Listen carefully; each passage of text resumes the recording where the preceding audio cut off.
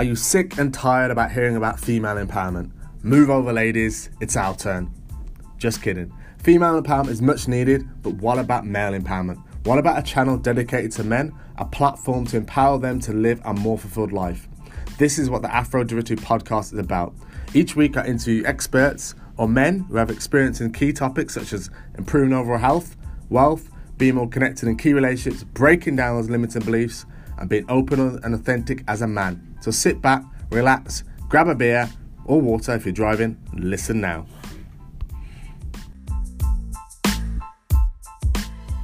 This week's show, I interview Scott from the Mighty 100, who's a personal trainer and owns a personal training business, but actually exercise almost killed him. He suffers from a rare heart disease, ARVC, arrhythmogenic right ventricular cardiomyopathy, and how he balances dealing with the disease with being a father, husband, and a business owner too. He's worked in many personal training businesses and actually worked with Jasmine from Aladdin, the movie. Listen out to this episode. You'll be inspired by this gentleman who's doing fantastic work in the community of Milton Keynes and really wants to drive his business forward. A little sneaky thing, we actually trained with the same gentleman, Darren Tebenham, and he was part of the European Institute of Fitness. He graduated in 2008, I graduated in 2016. Yeah, he's a great guy, you'll learn loads from him. And if you do like this episode, consider giving it a review at the end. Okay, so I'm here today with Scott from Mighty 100. So Scott, let's kick off the show with, what does fitness mean to you? Hey, okay, fitness, that's a big question. Yes. And I guess it's so subjective to the person. I like to think if I was to quantify fitness, I would say it is the person's ability to do whatever it is they want with their body at any time. Cool, that makes sense. I like that definition. So why do you think it's important? Well, I think part of the reason you're interviewing me today, and I'll kind of get this out there, is then I was a very, very fit guy. Yeah. Always have been my whole life. Fitness is sort of my passion. It's what I studied. It's what I know. Yeah. I am a personal trainer. Yeah. And unfortunately, I had it taken away from me. So I was diagnosed with a condition called ARVC, which is a sudden cardiac death syndrome. The ironic thing about ARVC, unfortunately for someone like me, is it means that I had to give up exercise. And as a result of that, over the past 4 years since my diagnosis, I've got less fit. And because I've been losing my fitness and it's been disappearing, I understand its real value. Yeah. So I guess to answer your question, fitness is something I understand because it's something I no longer have. Yeah. And how did it all start then? So tell me, how did that begin? So I was big into rugby, big into my squash, big into my lifting at the gym. I was the obnoxious guy that would wake up at 5 a.m. to have his smoothie and do his steady state cardio. You know how it is. So I could keep my body fat under 10%. And then I put my daughter to sleep one night and I just had a cardiac arrest. Oh, wow. Okay. Fortunately, my wife was able to keep me around. That's why I have to do all the dishes now. And, got you for life. That's it. And then I was taken to Milton Keynes where I was diagnosed, and then on to Oxford where they put in a defibrillator in my chest. So actually, in my chest I have it's called NICD. Yeah. Wow. And that's kept me alive on more than one occasion. Wow, so if you were to have another one, it kicks in. So if my heart rate goes above 200 beats a minute, it kicks in and attempts to level out. It's kind of like getting hit in the chest with a sledgehammer. When I first got diagnosed, I kind of tried to cheat the system a little bit. So I decided that I was going to carry on exercising a little bit, right? Because I was a young guy, and what do they know? But every time I did that, it came for me. Oh, I went and I ran with the bulls in Pamplona. That was something that I decided that I wanted to do. I took a group of my clients to go and do that. Yeah. And I got hit on the run. So not just by a bull, but one with a defibrillator as well. So it's at that point I decided, you know what, maybe bowling or golf. Wow. And then that's a lot of information there, a lot of stuff you said. Just to backtrack a bit. No, it's fine. Just for the viewers and to understand a bit more. So when you first had that heart attack, your wife was it, you said at the time? Yeah, that's right. So wife was around. What were you doing? Were you doing anything in particular? So nothing in particular. I was fine. I had a bit of a virus, but nothing more than just a runny nose, not really. And everything was fine. Unfortunately, with a lot of young men, the first symptom of heart disease is sudden cardiac death. Wow, Yeah. Straight in, that's it. So whereas if you had been paying attention to my heart in the weeks coming up to it, if I'd have been hooked up to a machine or an ECG, then there would have been telltale signs that something was wrong. But if you're a happy, healthy guy, there's no reason to get those tests done, so it's not something they would be able to identify. And it hit me. That's it. It's the same condition that Fabrice Muamba. The football pitch, wasn't it? Football player, on the field, absolutely fine. Then suddenly, just like that, not fine. Wow. And how many people have this? Because I mentioned. So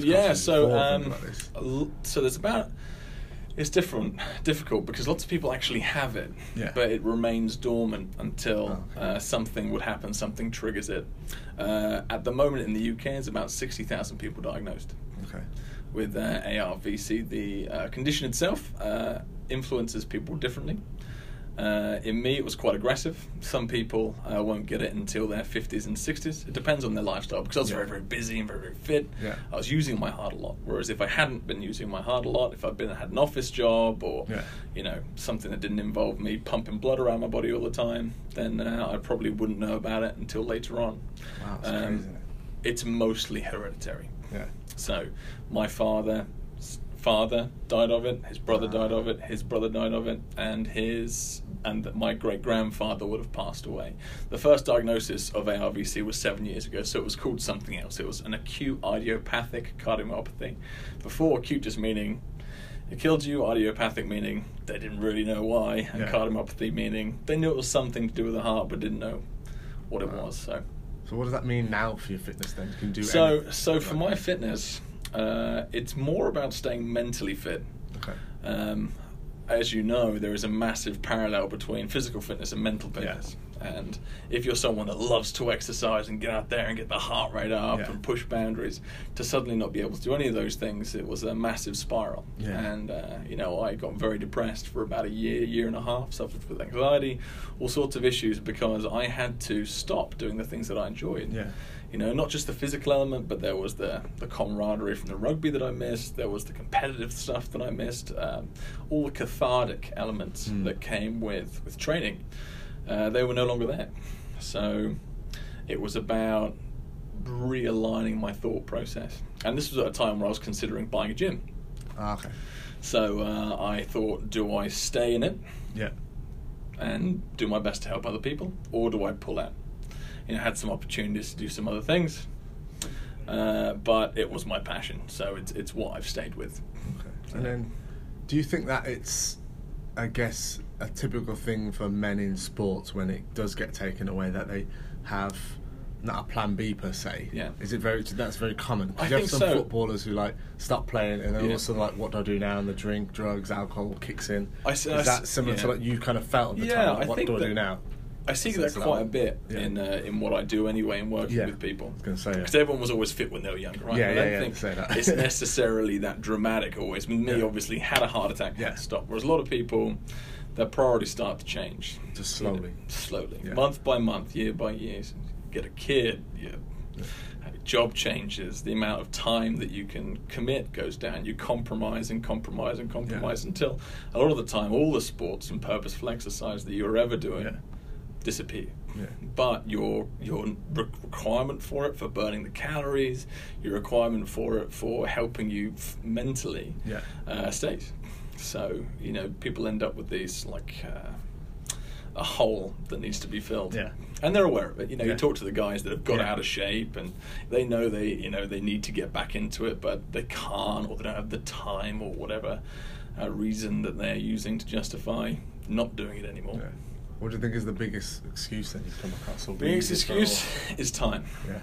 Time is always the biggest excuse, because the reality is you could go down to your leisure centre and spend £2 going to the gym, or you could get a minimum contract, no contract in fact, a budget gym for 14 quid, and you got everything there that that gyms didn't even, the most expensive gyms didn't even have 5 years ago. But time is the biggest excuse, and it's difficult because everyone will be sitting there going, but I have time. No, I don't have time. You don't know how busy I am. I'm the exception. But when you sit down with people And this is something that we always do, is we go, let's go over your time. Yeah. And the reality is you've got 168 hours in your week. Really, if we're talking about getting to and from a location, committing to exercise, you need about 4 hours a week, really, to commit to make a bit of a change, you know that. So why can't you find 4 hours out of 168 when we know that the average person really isn't working over 50 hours? Some people push it, some people are 60, some people are 70. Hell, there may be some of you out there that are doing 80, 90-hour weeks. Yeah. But we know if we're sleeping for 6 to 8 hours a night, that still leaves you with a solid 40 hours, 50 hours of rec time that we do fill, whether it be watching TV, on our phones. You know, the phones are amazing now in the sense that they'll actually track the amount of screen time you have. I've seen that. You can see that. You know, we're averaging 7 or 8 hours a week, and that's on social media, right? So if you just put a phone down for half the time and actually commit to yourself, it's there. Yeah. But I think the reality is people have the time and they have the money, but it's the focus they don't have. I think we have a capacity to deal with stuff, you know, and to deal with work and to deal with home and to deal with the kids or whatever it is you're dealing with, plus adding in a fitness and well-being goal. It can appear to be too much, and that manifests itself in a lot of people, I think, with don't have time, don't have money. Yeah, and you think there's always... I always like to say it's not a lack of time, it's a lack of priorities. Yeah, that's it. Yeah, because you just don't prioritise the fact that until it comes to the forefront when it's like, oh crap, I've got to do something about this now. That's it. Because it's pushed to the front of the line, if you like. To be honest with you, the majority of guys that I see that come into our facility are in their mid-50s to early 60s, and they've come because they've had a scare. So the doctor has gone, you're pre-diabetic, or your blood pressure is too high, or you're overweight, and then they're called to action. And a lot of the time, they love it. You know, you guys, we're designed to be moving. We're designed to be progressing that way. Definitely. There's nothing about the fitness journey that isn't enjoyable for most men. So when they get doing it, they're wondering why they weren't doing it the whole time. You know, but they need that call to action. You know, a lot of the time, that's sad. You know, being someone who was fit, was healthy, and is now suffering and living with heart disease. You know, this is something that impacts a lot of men, you know, about 20-30%. And a lot of the time it's lifestyle oriented. You can avoid it. Don't be sitting in a hospital ward with a condition that you could have avoided if you'd gone out and done something you'd like to do anyway. You know, to drink your water, maybe cut back on the saturated fats just a little bit, and go and exercise. You know, you want to hang out with your buddies and play some squash. You want to go to the gym and lift a few weights. So let's go and do it. Awesome, man. Appreciate that. So what made you get into the fitness industry? Or was it because of... What was it? What triggered you? Well, I had got into university to go and study occupational therapy. Okay. And I went and started doing that. And I, on the side, to earn some money, was doing fitness stuff. Okay. And I got certified to be a PT, and I actually enjoyed that so much more and was earning, at that time, way more money than I would be earning 10 years into being an occupational therapist. And I thought, you know what, I might just do this. And then I moved across to Canada, where I was fortunate to work on the Biggest Loser program over there. For a window of time, as one of the support PTs, not one of the main guys. One of the guys that does all the work. And I absolutely fell in love with it. Every element of it, all the transformations, the being there with people, the working on it, and seeing what difference you can make. As far as I'm concerned, it's preventative healthcare, and you connect with people in a way that I can't imagine you could in any other job. I'm sure there are other jobs out there where you can, but I absolutely loved it. And from that point forwards, I was always going to try and get my own gym, and I was always going to try and create my own process. And fortunately, in spite of everything, I'm there. That's right. You know, I'm not in the kind of shape that I hoped I would be, but it's not as important as I once thought it was. Do you think that's a challenge for yourself, as in, because if you're getting your clients to aspire to be something, then is that a challenge for yourself? It is a kind challenge. of overcome. And for the first couple of years, it was all I could think about, because I was working in a big box gym, and you know how competitive days can be. You know, and you got 20 other trainers all in immaculate shape, and you're day by day getting in worse shape.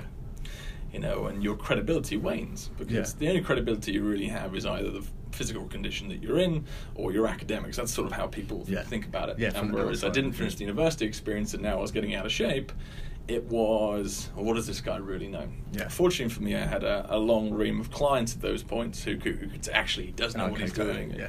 You know, you've got a catalogue of people you have helped. But at the same time, it's always in the back of your head.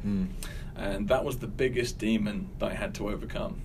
And, you know, I've come to the realization now that whereas, yes, people will look at a trainer and go, does he know what he's doing? Let's have a look at his physique. He's in good physique. Clearly he does.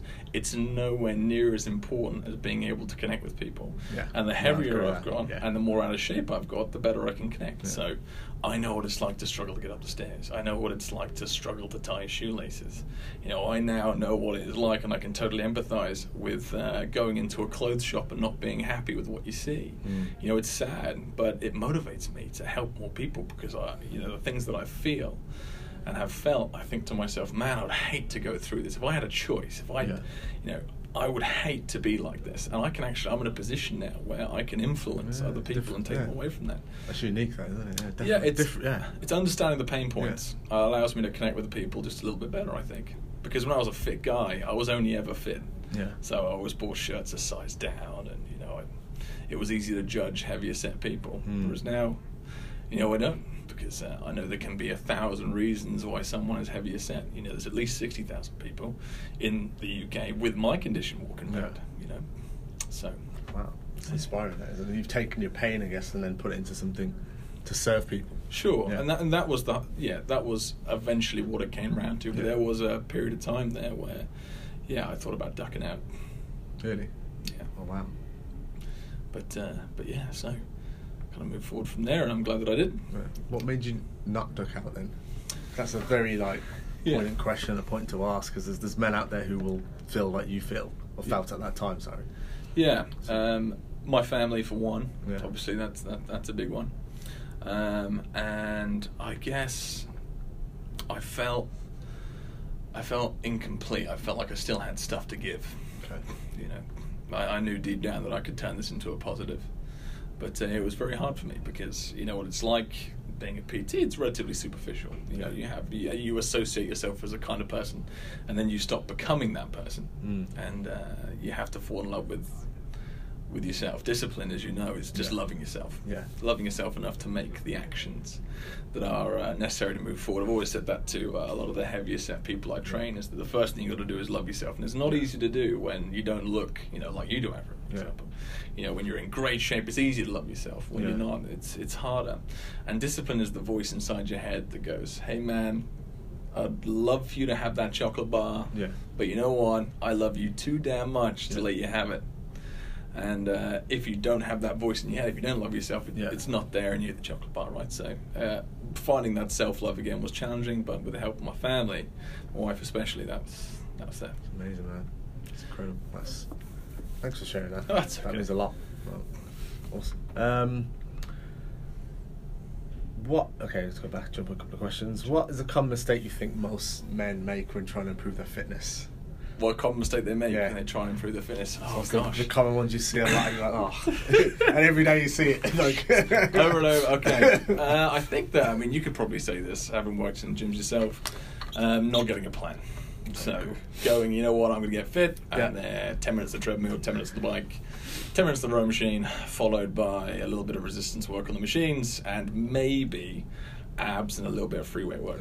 But you know as well as I do that you'll get really good at being on the treadmill for 10 minutes and you'll be really good at being on the bike for 10 minutes and you'll be really good at being on the row machine for 10 minutes and you don't progress. So you've got to have that structure and you should know what to expect and by when. Okay. Because if you don't know that, then you're just guessing. Okay. And unfortunately, unless you're tracking something, it won't improve. Okay. And your results will fall by the wayside. You get demotivated, and you'll try again next January. Yeah. So is that man with no plan? Man with no plan.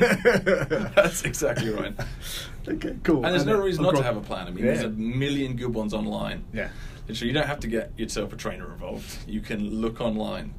Brilliant resources like bodybuildingforyou.com are just tremendous if you want to get yourself a little bit of a plan, but making sure you have one. Yeah. Why do you think they don't then go to these websites and is that time thing again? Yeah, well, it's like a big unlock, isn't it? Because it's trying to obviously we're in a similar industry in respects, and it's like trying to unlock that piece where why is it that and it feels like different for everyone. You can't generically. I don't know. It's so hard. It's hard. I remember I was training this one guy, really smart guy, PhD fella. He must be worth millions. I won't say his name. And I turned to him and said, "Okay, we're just going to do 10 bicep curls here with the 10." Bicep curl? Yeah, bicep curl. Just grab that and give me 10. I don't know what that is. Yeah. And you just have this presumption that people just inherently know the basics. Okay, yeah. But a lot of the time they don't. Yeah. You know. And the basics here of creating a plan being, go to a website, get a plan. Yeah. Talk to someone, get a plan. You know, a lot of people won't know to do that in the first place. They just think that when they arrive into a gym that they should know.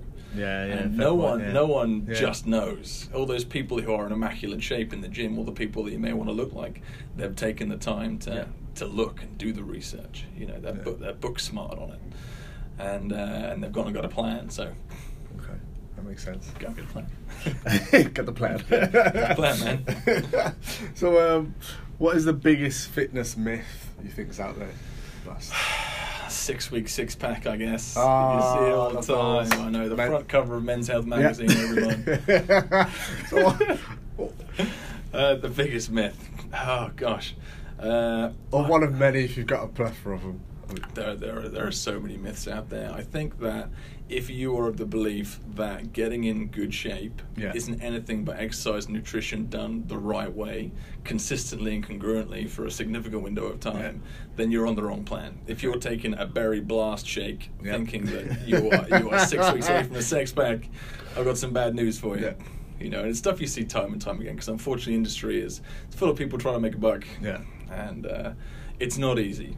You know, if you look at the people who are in great shape, they're either just very genetically fortunate, or they're working their socks off.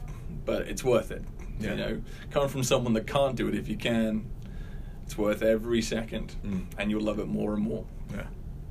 Okay, so what do you think is the 6-pack thing? Like 6-pack. What do you think of that 12 weeks to get the what sort? It's interesting because obviously recently there's been a lot of research out there saying that a lot of women prefer a little bit of a dad bod to a 6-pack.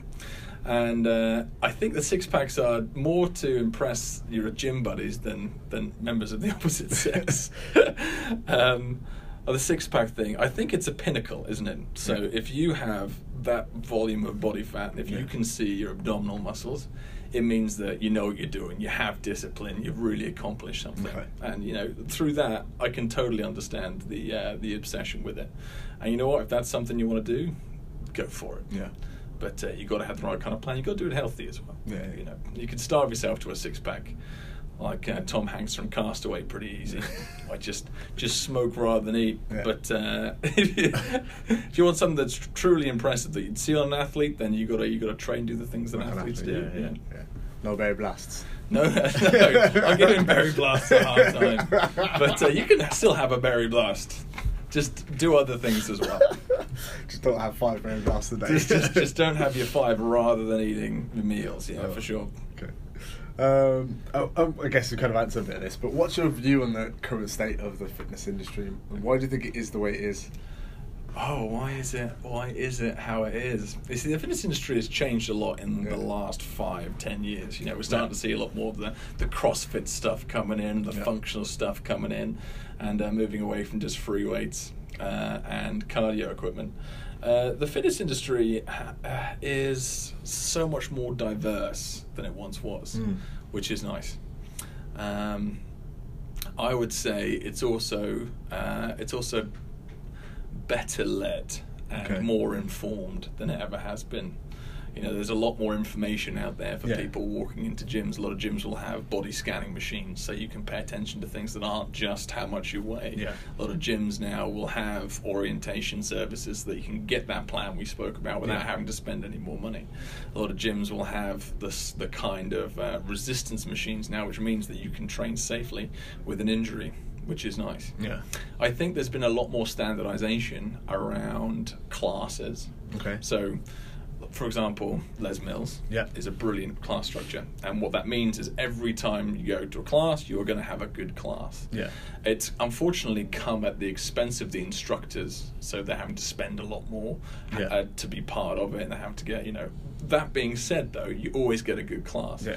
But what you don't get, and this might be a controversial thing to say, Go for it. is a amazing class. Sometimes, I'm sure you know, when you've led a class or whatever it is, something just clicks and you run with it and it's buzzing and you're changing things as you go and they're loving it. And amazing classes like that, you know, some good instructors can deliver them most of the time. Yeah. However, when you standardise something, you don't get that.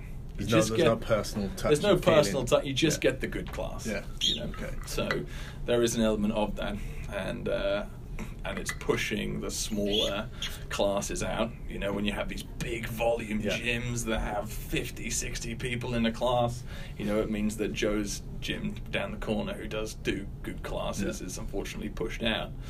But as a general rule, I think that the gym industry is trending the right way.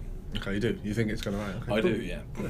And then how you're playing your part in that? Because obviously you got Mighty 100. Yeah, sure. How did it start? I love the name. So yeah. I know how it started in the name. You tell me. I like the Mighty 100 started. The name was a placeholder until something better could come along. It was Mighty because I was training a woman called Naomi Scott at the time, who was trained to become a Mighty Morphin Power Ranger, and 100 because I'm big into this Dr. Stephen Peters, who claimed that it takes 100 days to change your behaviour. So that's why it was the Mighty 100. Yeah. My gym could never compete with something like a David Lloyd or a Pure Gym, for example. The amount of money and volume, it's just not there. We've gone down the personal training and group training niche because we give people more focus. Right? So everything you do with what it is that we do is more one-to-one because we know that there's a brilliant study done. It was done by the guy called Dr. Charles Poliquin, I believe, from the University of Phoenix. And it's called an ill-fated New Year's resolution. And what he did is he took 200 people from 7 different locations all over the UK. And he went to them in his team and interviewed them 1 year and said, right, okay, who are you trying to lose weight? Blah, blah, blah.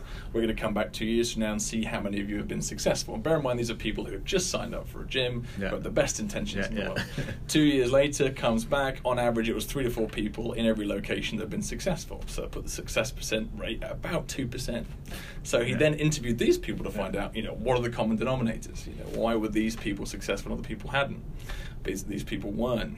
And long and short of it, it was 2 things. One, they had changed their mindsets. Those people had maneuvered themselves from people who should do something about it, because we all should do something about it, to musts, so they must do something about it. And the other was that they always track their food. That's it, they track their food. So a big staple for what it is that we do is we try and convert mindsets from shoulds to musts, which is trickier than you think sometimes. And then we always making sure people track their food. And then we give people that proverbial plan that we spoke about to making sure that they're where they should be, full accountability, and that they're engaged with. Because people will let each other down.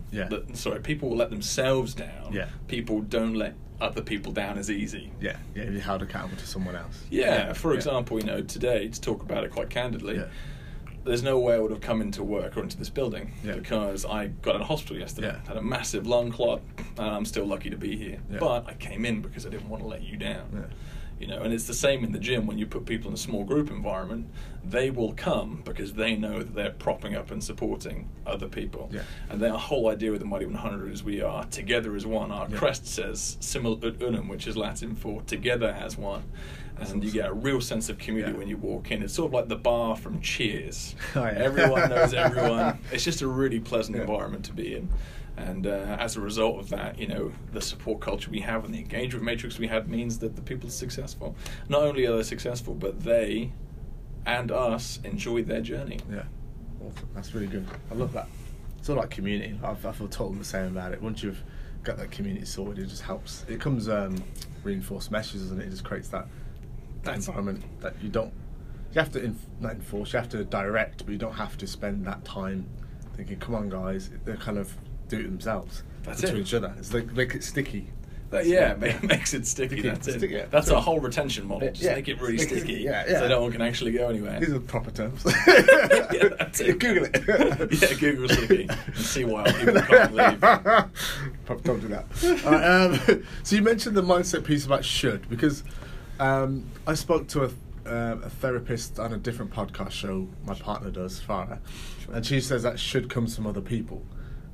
Is it then about taking ownership of your own fitness versus people said I should do this? Is that where you've... Because that's the mind piece. Yeah. That's and it really resonated with me. I wonder if it's the same for you or not. It does kind of, because part of our model is based on the Alcoholics Anonymous model. Okay. Now, you know, in the States with Alcoholics Anonymous, it's really taken very seriously, and it can determine whether or not you go to jail, it can determine whether or not you get your driving license back. And there is a 12-step program, but there's only 2 things you actually have to do. Yeah. So one is that you have to admit you have a problem. So it's, hi, I'm Scott, I'm an alcoholic. And the final thing you have to do is you have to help someone overcome their alcoholism. Oh, okay. So when you're talking about the should being led through other people, I totally agree. Yeah. And when people come in, a lot of the time they won't own the fact that they're the problem. Like, oh, I've got out of shape because I'm too busy with work, and my partner always cooks this bad food for me, and I've got bad genetics, and my parents were heavy set and too old. Too old. That's exactly I get that a lot. You hear it all the time, right? So you have to overcome those objections, but eventually you get to the point where people realise that it is themselves, because unless they're unless they're owning it and they're saying, I am the problem, there's nothing we can do to fix it. It all starts with that discipline inside, that self-love, like we spoke about earlier, and so I would agree with that, and I think that helping someone else overcome and get in shape, which is all part of our model, it really helps solidify it for themselves, because suddenly they're now a role model for that person. So it was I'd agree with Farah. Yeah, Farah, yeah. I like that. Awesome. What advice would you give to men who are starting out on their fitness journey? Get a plan. Okay, cool. Get a plan, man. Know what you're doing. Find out what your why is. Okay. So why are you trying to get fit? Yeah. And connect with it often, because it's going to get hard. There's the emotional cycle of change. So in your first 2 weeks, man, you're going to go through a valley. Yeah. You're going to cut your carbohydrates down. You're going to make yourself miserable and sore, and you're going to wonder why it is you're doing it. A huge percentage of people drop off in the first 2 weeks. Yeah. Why? Because it's uncomfortable. You revert back to the comfort zone. Your comfort zone. Yeah. The passage of least resistance, which is your familiar behaviors and rituals. So, especially for the first 2 weeks, know why you're doing it and connect with it, and it will get easier. And your why will change as you go. The goalposts always move. Yeah, fair point. That's it. But we're all smart enough to know you got to get fit, you got to get healthy. So get a plan, start moving that way. Get a plan. Cool. All right. To divert a little bit. Actually, what's your... Oh, yeah, no, you've answered that one. What's your best experience with fitness, then? Oh, my goodness. Yeah, I like that. You see, there's been so many brilliant experiences. I think that when I first started, this always stayed with me. There was a kid called Nate, and Nate was maybe 17 years old, but he weighed in about 30 stone. Is this the guy we spoke about before? No, I don't think so. Cool. Maybe it is. Maybe they did speak about him before. I like to tell the Nate story. But anyway, the first time I met Nate, it was part of this Biggest Loser thing. Yeah. And I was teaching a boxing class. Yeah. So I had my pads up, and he was a big kid. Maybe like 6'4", 30 stone, big guy. And I had these pads up, these focus mitts up. And we're boxing, and actually, so we had 5 people on one side, 5 people on the other side, and I'm like, all right, team, just the basics, jab, crosses, left punch, right punch, are you ready? And he walked up to me, and he hit me so hard in the junk, I can't even begin to tell you. He didn't even attempt to go for the focus mitts. He hit me so hard. Wow, how did I know. And man, that's exactly, my hands are up here. Yeah. How did that happen? I went down like deck of cards, man. That's it. And it was the first class I ever took. Yeah. And the only class I ever cancelled. Oh. I threw such a turn. I was like, that's it. Oh, back inside. Because I was living residential at the time. And that's how I met Nate. He just walked up and whacked me in the ball. And he's a kid, and he struggled with all kinds of problems. Yeah. And, he had a dad that wasn't around, and his mum was a bit of a feeder. I say a bit of a feeder. I use that term loosely, but he was on maybe 10,000 calories a day plus. 500 grams of sugar. Like, this kid had some problems. Now, cut a long story short, we got him from 30 stone down to about 18 stone. Wow. But he wasn't losing weight to start off with, and we couldn't figure out why. Yeah.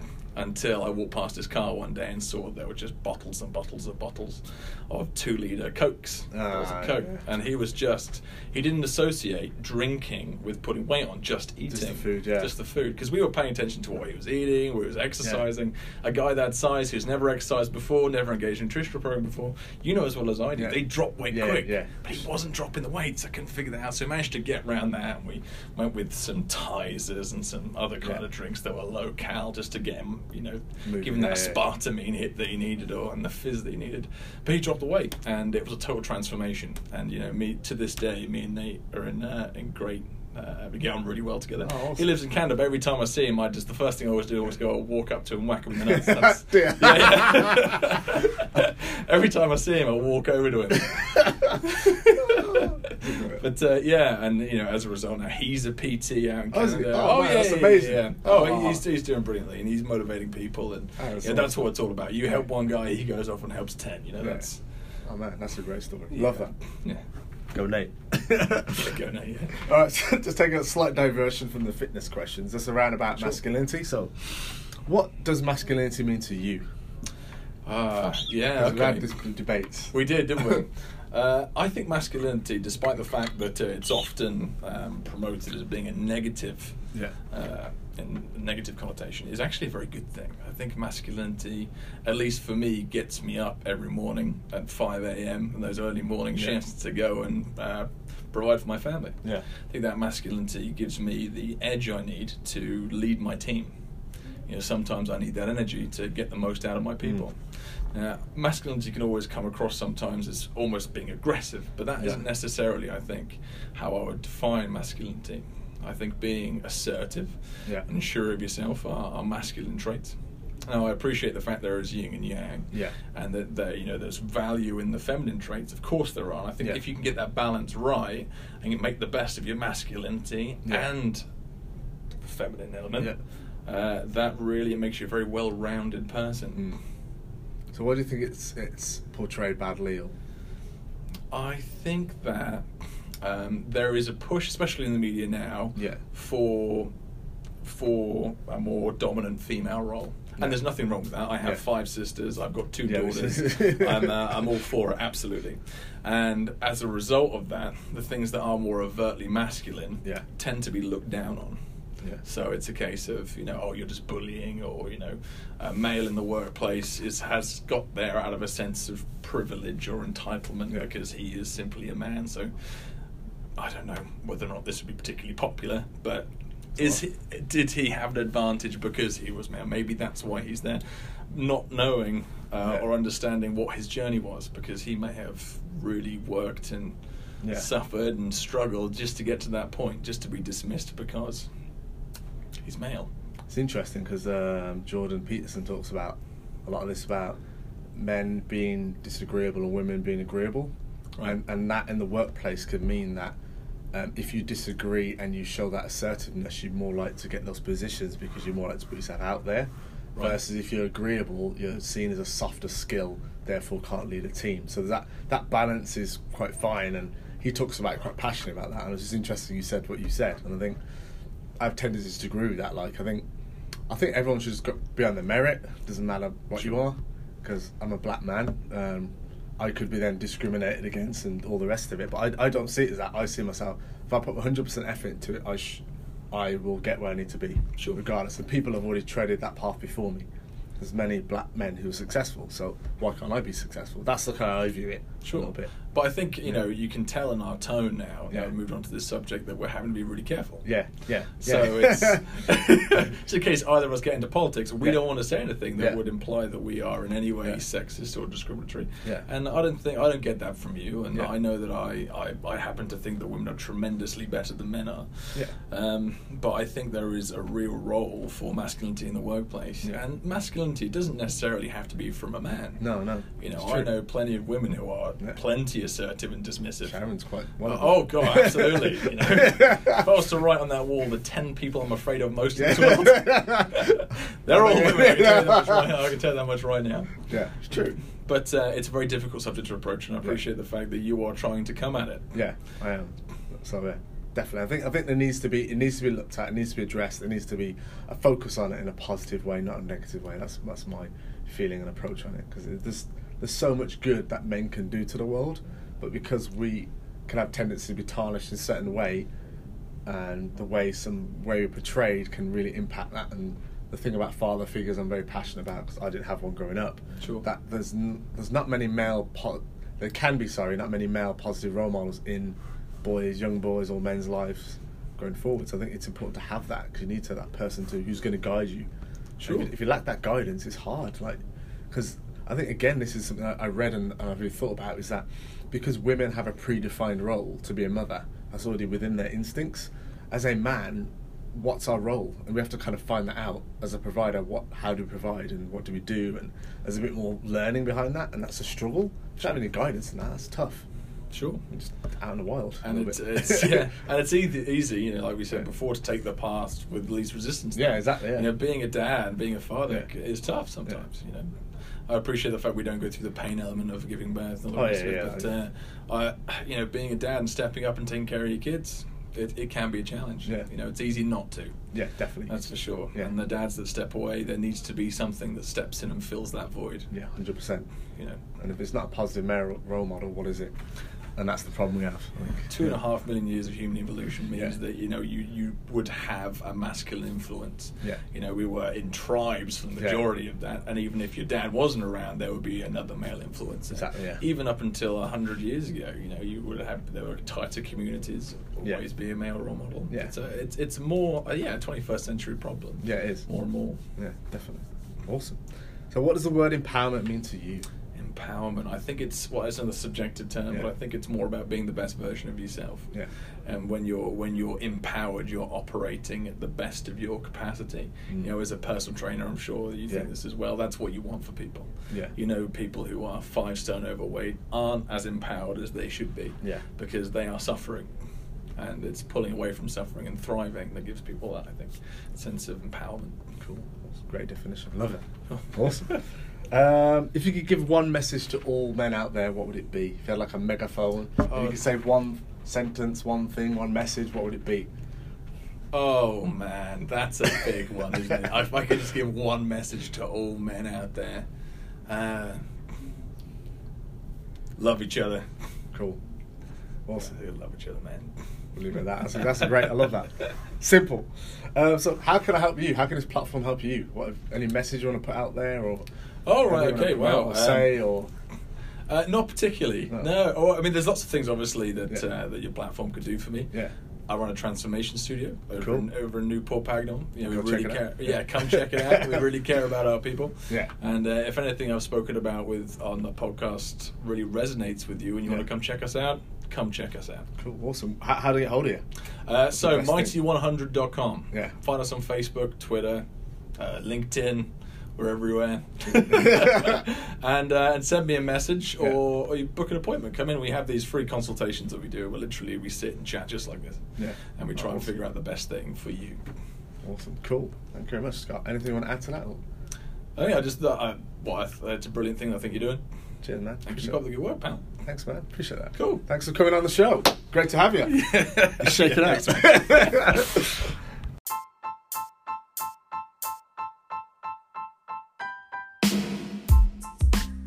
And if you enjoyed today's episode, please consider subscribing by hitting the subscription button. And every week you'll get alerted on the latest podcast show. Thank you very much, guys.